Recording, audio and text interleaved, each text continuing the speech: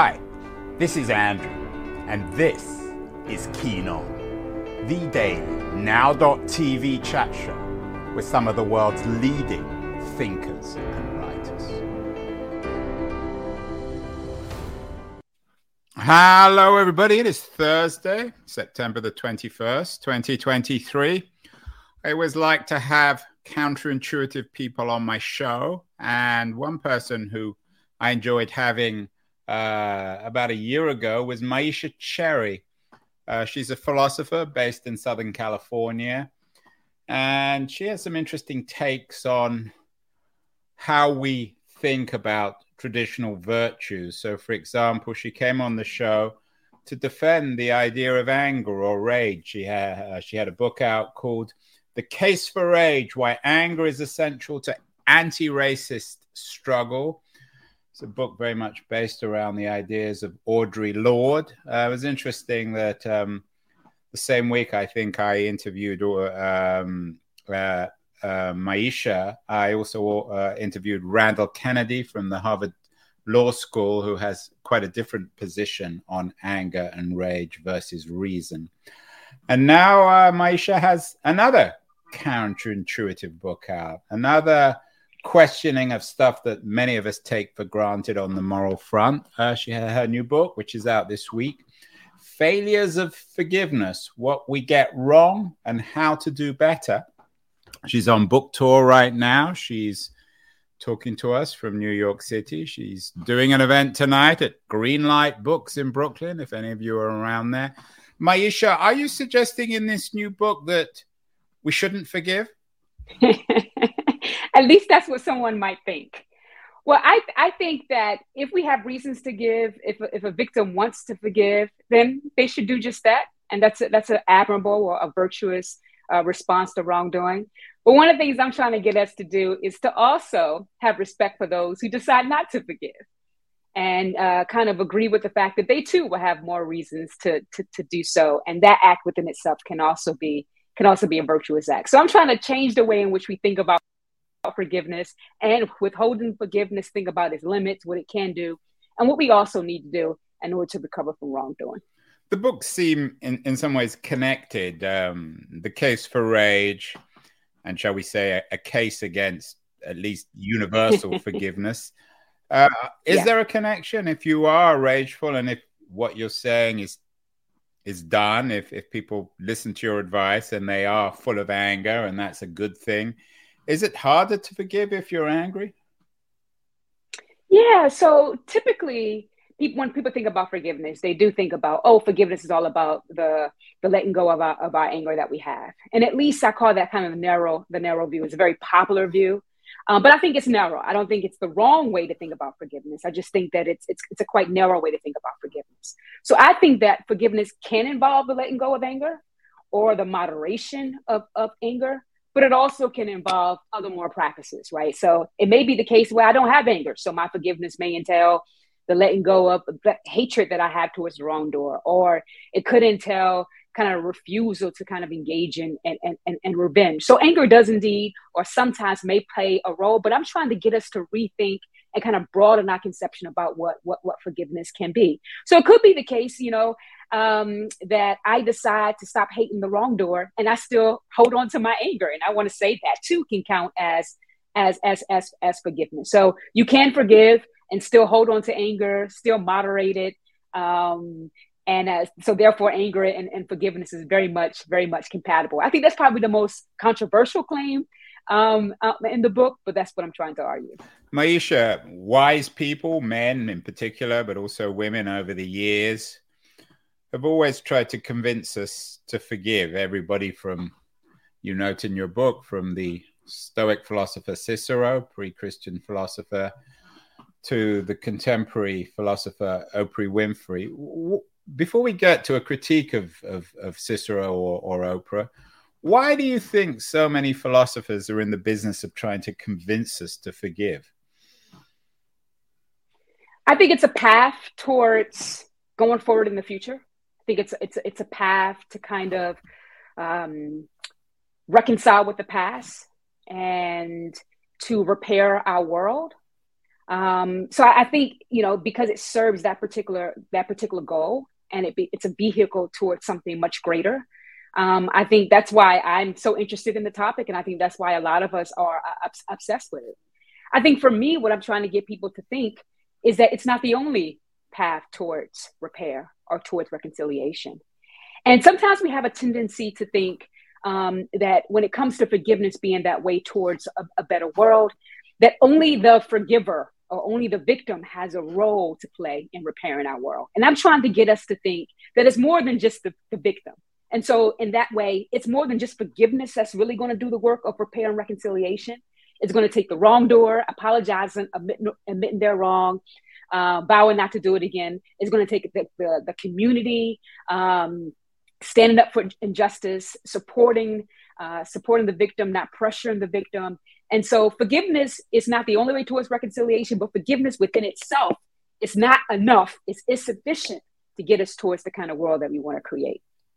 Is there an implicit critique in this book, and indeed in your work more broadly, of Christian theology? After all, the notion of turning the other cheek is one of the central tenets in Christianity.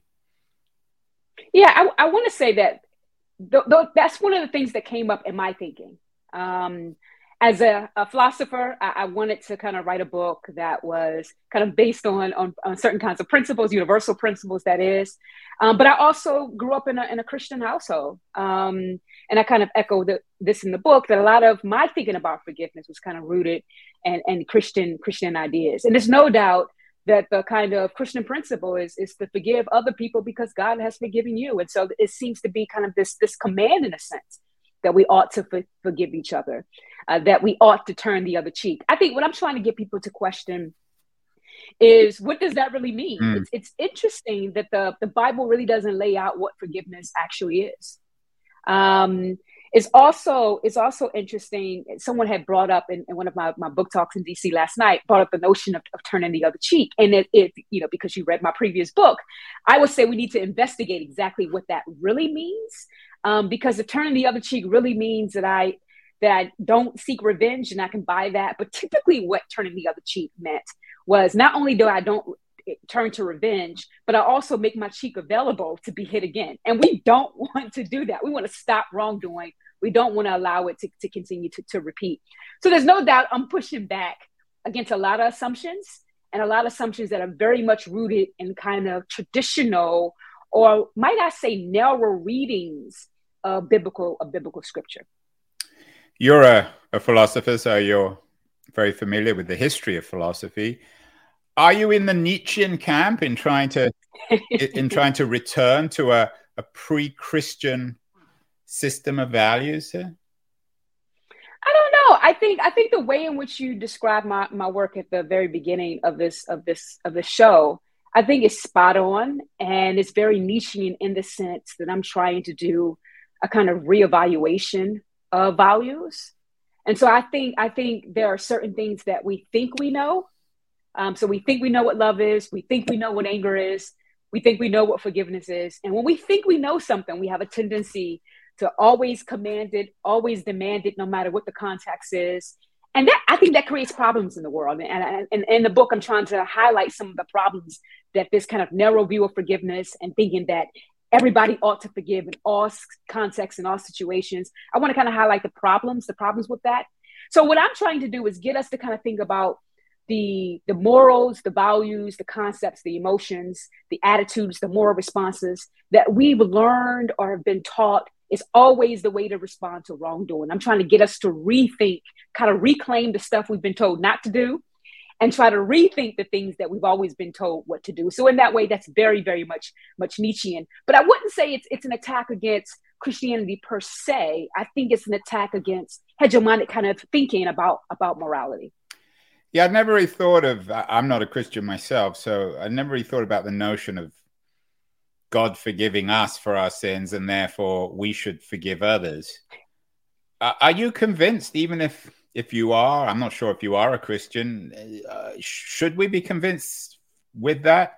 Can one be a Christian and reject or question the notion of God forgiving us for our sins? I think it's interesting when I mean, those are one of the, I had to really, when I was writing this book, I had to really kind of rethink a lot of stuff and try to put those kind of commands, principles, those kind of popular scriptures about forgiveness under scrutiny. And I think it's interesting. You know, I really don't like biconditionals, and so I'm in that sense. I think that we should do things because we think they are the right thing to do. I think we should do things because they're going to get us kind of good moral results, and not necessarily do something because we're going to benefit. So I've always found that scripture that you just quoted quite problematic. That if we want God's forgiveness, then we ought to forgive other people.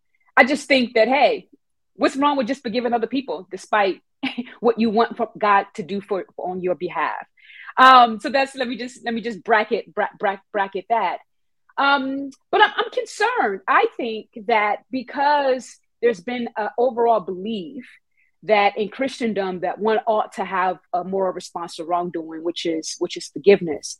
I think instead of solving a lot of problems that perhaps can take place through the abuse of Christianity and Christian authority and Christian power, that forgiveness is often misused to perpetuate abuse. And so I want to kind of highlight kind of how we can even misuse Christian scriptures about forgiveness to perpetuate more wrongdoing in the world. And I know some people are very truly committed to their religious beliefs and they don't question them at all.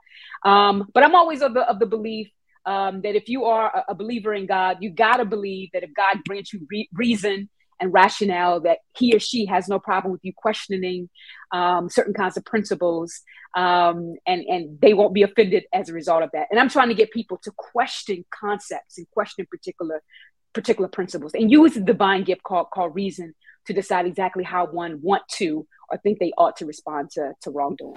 Yeah, I wonder whether if, not that I want to be too cheeky here, but Myisha, you know, I have a tendency towards cheek.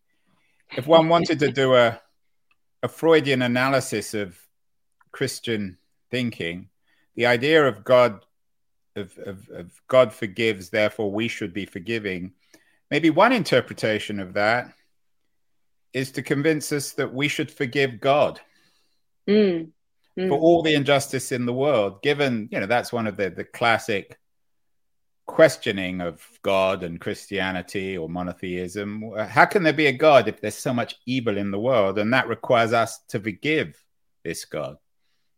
Right. I find that interesting. I think one of the ideas that popped in my head when you said the scripture again, it kind of made me think that, you know, you think about certain kinds of roles and responsibilities, right? So people have a tendency, and I've written about this. People have a tendency to say, well, if Nelson Mandela forgave, right, or Martin Luther King Jr., if they forgave, then you should forgive. And there's always something strange about that, because I think about, well, Nelson Mandela, Martin Luther King, they were in positions of leadership and they had these grand kind of moral goals that had to be achieved in a certain kind of way that required an intense kind of moral response, right? One might say something that's very superhuman and supernatural. But they had a particular responsibility to do that. And that, because I don't have a responsibility as just an ordinary human being who teaches philosophy, then I'm not obligated to do the kind of things that they did, including forgiveness. Now, one might even say that you can also apply that to God. You think about, well, if you believe in God, you believe God, you know, we are his children, and, you know, parents, particularly divine parents, we just have a different responsibility towards their children. And you know, God is going to forgive his children. Well, I'm not God, and I don't have that massive responsibility that God has. And so perhaps I don't have the obligations that God has. Now, I would say this. I would say this. It doesn't necessarily mean that these people are not wonderful, or divinity is not wonderful exemplars of how we can respond to more wrongdoing. But I think we need to be careful thinking that because they did it, or because they have a responsibility to do it, that therefore we ought to do it in all kinds of contexts. I don't think that necessarily applies. And I think when we think in that particular way, things can go terribly, terribly wrong. Yeah, I have to admit, I haven't forgiven God yet for creating Donald Trump. he or she has to work a lot harder, have to explain what exactly they were up to. You mentioned, right? And think about God has probably forgiven Trump, and of course we respect God to do that. But for us to do that, it's just two it's different double kind of forgiveness. responsibilities Do we there. forgive Trump? Do we forgive God? You mentioned Mandela and MLK, both not just iconic figures, but successful figures. Is there a Yeah. utility to this idea of forgiveness? After all, I think a lot of the arguments about both MLK and Mandela is that they succeeded because they forgave. They succeeded because they gave up on violence and they were willing to talk to the racists and the other people who were subjecting their people. Is there a utilitarian case, Myisha, for forgiveness in that sense? Yeah, but here's the thing I want people to be careful of, that we have a tendency to take these narratives of these particular leaders and make them very Hollywood, right? To the point that forgiveness end up becoming like this magical story or this magical ingredient that did all the things. So it was forgiveness that created a new democratic South Africa, and it was forgiveness that allowed the civil rights laws to be passed. And I'm trying to demystify forgiveness in that particular way, because when we really look at the record, rhetoric of forgiveness, practices of forgiveness, and what Martin Luther King would call the love ethic was being used by his followers, by people in the movement, no doubt, right?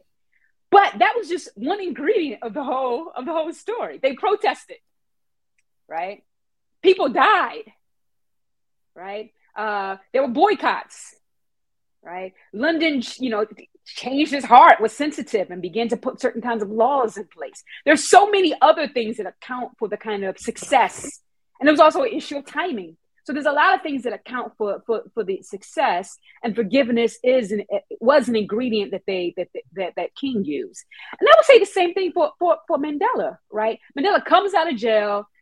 South Africa, in some ways, politicians are ready to create a new nation, right? This didn't happen in the '64 reason, right? So I want us to be kind of careful with thinking that forgiveness did all the things and can do all the things, when particularly in these particular cases, they were a small ingredient to get towards a new kind of nation. And I think we need to be very careful with the narratives and the stories that we tell. I'm thinking that forgiveness did it all. We are speaking with Myisha Cherry, the author of a new book, Failures of Forgiveness. I might call it The Case Against Forgiveness, but she already called her previous book Case for Rage. So that's another issue. It's a fascinating subject. We're going to take a short break, remind everyone of Liberties, the quarterly journal of culture and politics, who are generous enough to bring us this show. I'm going to run a short ad for Liberties, and then we'll be back with Myisha to talk a little bit more concretely, specifically about forgiveness, who we should and shouldn't forgive. So don't go away, anyone. Forgive me for this break.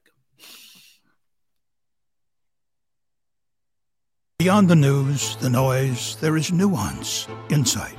Liberties is not just a journal of ideas. It's a meteor of intelligent substance. It's the place to be for engaged citizens.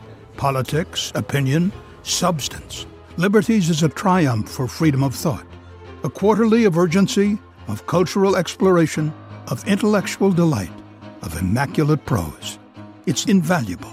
Subscribe now or find Liberties at your favorite bookseller. And you can subscribe to Liberties at libertiesjournal.com. We are speaking with my old friend Myisha Cherry, the author of Failures of Forgiveness. Myisha, let's talk a little bit more concretely about forgiving. It seems to me as if maybe we can break it down into two areas, although I'm sure there's more than two. The first is forgiving individuals for crimes, for one kind of wrong or another.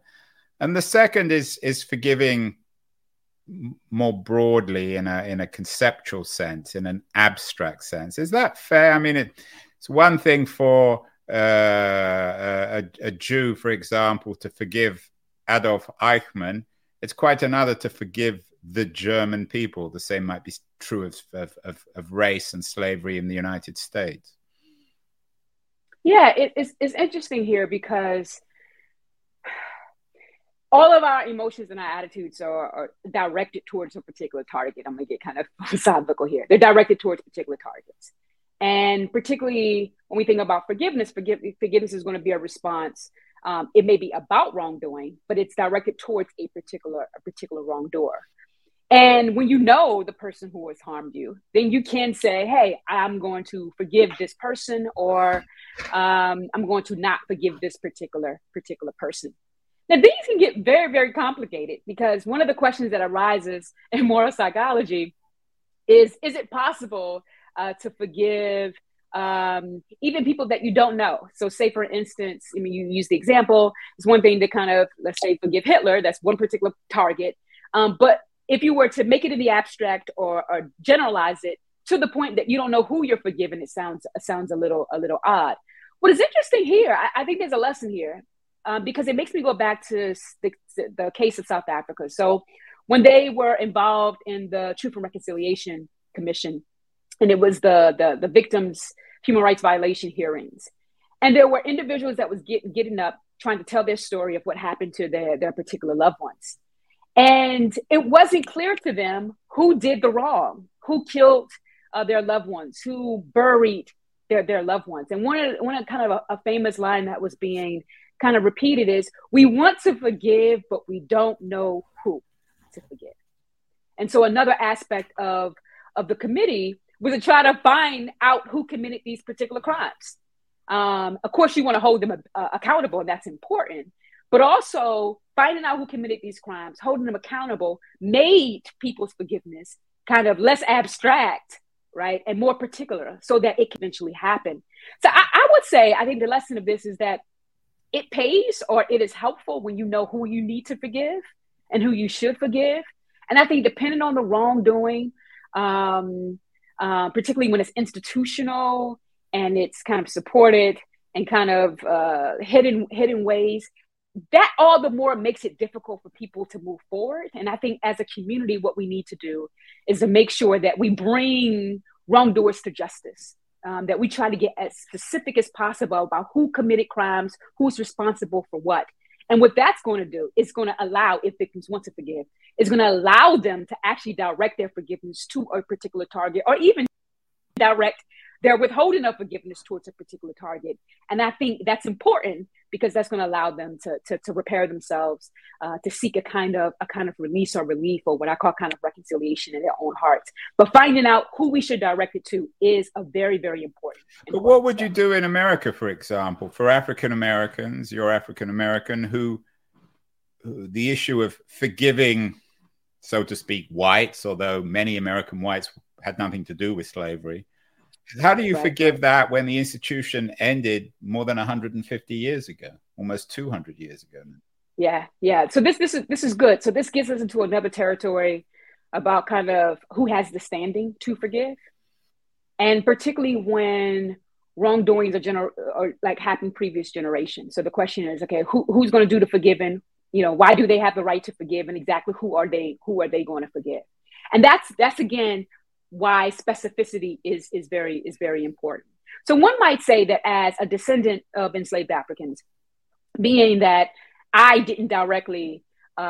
wasn't directly enslaved, my ancestors was, that for a lot of people, it may feel strange for me to forgive on behalf of my ancestors. I mean, I wasn't the victim, so I can't forgive for them, right? But there's room for like a kind of third party forgiveness. And I think there's room for it, because it allows you to get specific of exactly your forgiving. So one might say this: there have been consequences of slavery in the United States. And those kind of, the afterlife of that slavery still exists with us today, right? So there's still racism, there's still discrimination, there's still a wealth gap that exists. And there's present people who are perpetuating what was once done, and that continues to this particular day. And I think when you see that, you can get a little specific, right? So I don't know who owned my family when my family was enslaved. But I know that, at different moments in my life, I have been a direct victim of the legacy of slavery, and I can point out the exact perpetrator. And in that way, I can say I forgive, or I do not forgive. Or I can even say this: I don't know who enslaved my family and all that stuff.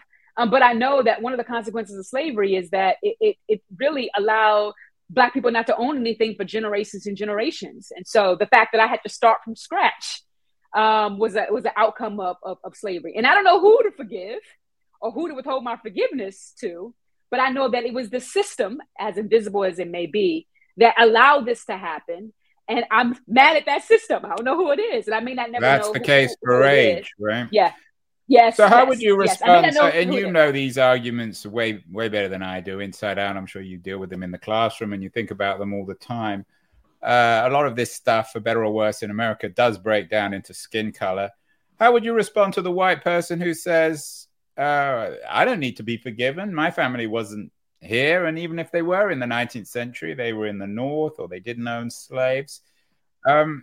Is this issue of forgiveness, does it require an imagination on both sides for the people both forgiving and the people who are being forgiven? Yeah. So this is interesting here because, and we could even apply this to an interpersonal context. Wrongdoings can be done.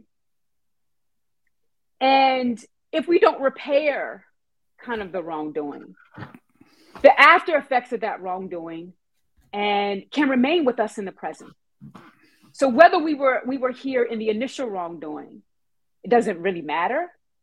But if we actively engage in perpetuating kind of the horrible after effects of that initial wrongdoing, we may not have played a huge part, but we played a small part. Now, one of the things I want to be very clear of when it comes to even race relations in general, I don't think all white people should be blamed for racial injustice, right? Just like I don't think all men should be blamed for misogyny.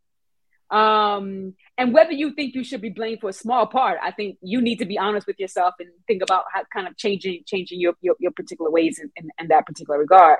But I think all of us have if anything, I think all of us have a role to play in making sure that the present that we have today and the future that we want to have is a better future. And that does require active engagement for all people. And it doesn't depend if you had a role to play 500 years ago or not, if your family was here or not. In the present context of building a better nation, to me, that's more important. We all have a role to play to make sure that happens. You talked about repair. And of course, one word that comes out of repair is reparations, hugely controversial issue in California. There's talk about reparations for Black Americans in San Francisco. I've lived here for many generations.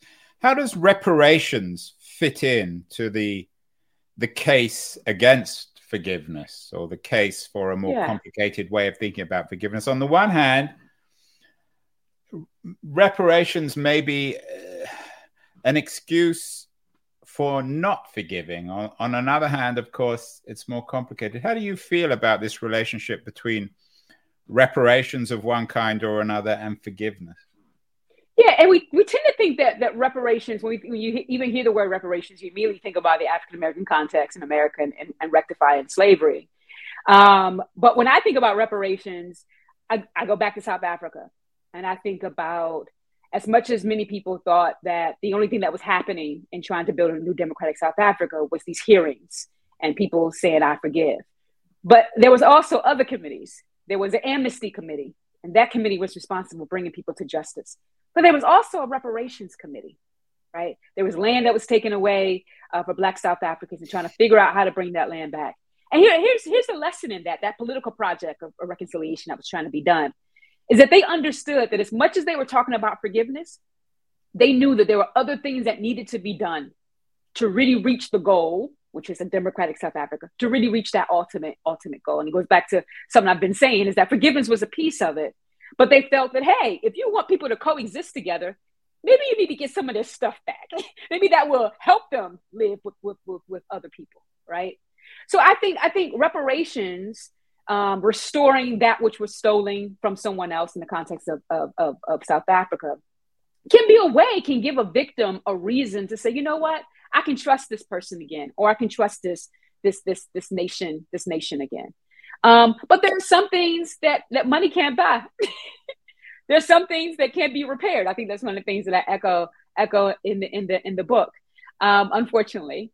But I think what reparations can do, whether it's interpersonal or whether it's more of a national scene, can perhaps give a victim a reason to to forgive. Well, let's end on that second category. We've talked more abstractly about one group of people forgiving another group.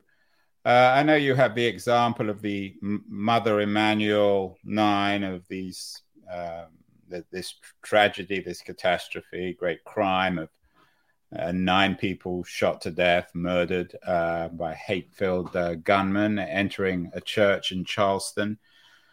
And you cite, I'm not sure if it's Oprah, but other public figures who applauded the notion of forgiveness. And I know you question that in some way. Tell me more about that. Yeah, I remember what that happened. Like, it happened in 2016. And I remember it like it was yesterday. And I think the reason why I remember it, and I think a reason why a lot of people remember it, was not just how the wrongdoing was just awful, right? A guy that was welcome into the church was the same guy who murdered these individuals. But I think people also remember, not only given the gravity of the wrongdoing, was the family's response. So at his court appearance, he goes before the judge, and the victims' families was in attendance. And some of them got up to speak, and some of them said, I forgive you, or I'm going to try to forgive you. And we found that astonishing, right? Because we knew perhaps if we were in the shoes, if we switched shoes, we probably would not have had that forgiving response. So something about that was like, we wouldn't have responded that way. Oh my goodness. I mean, these people are wonderful. I mean, it was such a benevolent response. And there's no doubt that I believe that was a benevolent response that showed a kind of moral character that I think should be applauded. And I understand why people were applauding it, right? Because they didn't need to do that. They would have been justified with withholding their forgiveness. One of the things that I was worried about was not necessarily their forgiving response. I was really worried about was our response to their forgiveness. And when their responses was recorded in newspapers, it seems like what was a headline was not the atrocity that took place. It was the forgiveness that took place. And so I became very worried that once again, forgiveness was being praised in ways that was obscuring the actual wrongdoing. That forgiveness was being talked about as if it alone could now heal our racial problems, can undo. Might that be you reading? Were people actually saying that, or was that you reading into it? Well, when you take a headline and you notice that it's about the family's forgiveness, and then you actually read the articles, which I kind of did a lot of archival stuff there, and you realize that was the story. That was the story. That was a story. And I want to say there's nothing wrong with praising them, but here's another example. And there was a book that was done about their response by a journalist that kind of went into more detail about their forgiving response. What wasn't talked about in these news articles were the family members who did not forgive. And I think that's an example of the Hollywood stories that I tell ourselves. Listen, I have no problem with telling stories of forgiveness. But let's also tell the story about the wrongdoing. And let's also admit that there were people who did not forgive. And I think we can become so obsessed in some ways with the happy endings, with the wonderful, beautiful, positive stories, whether that's forgiveness or whether that's love, that we do it in ways that we don't intentionally seek to do it, but we do it in ways that's obscuring other moral responses that can be respected, that can be just as morally praiseworthy. And that's my concern. Yeah, I agree. And actually, when you have that, those kind of headlines make people who are not willing to forgive for one reason or other somehow feel bad about themselves and look bad. Yeah. And that's my worry, right? I think we can praise people who forgive, but we need very, very careful with judging people who decide for a variety of reasons, justifiable reasons, not to forgive or not to forgive at this particular time. And that's what I think we need to be very careful about.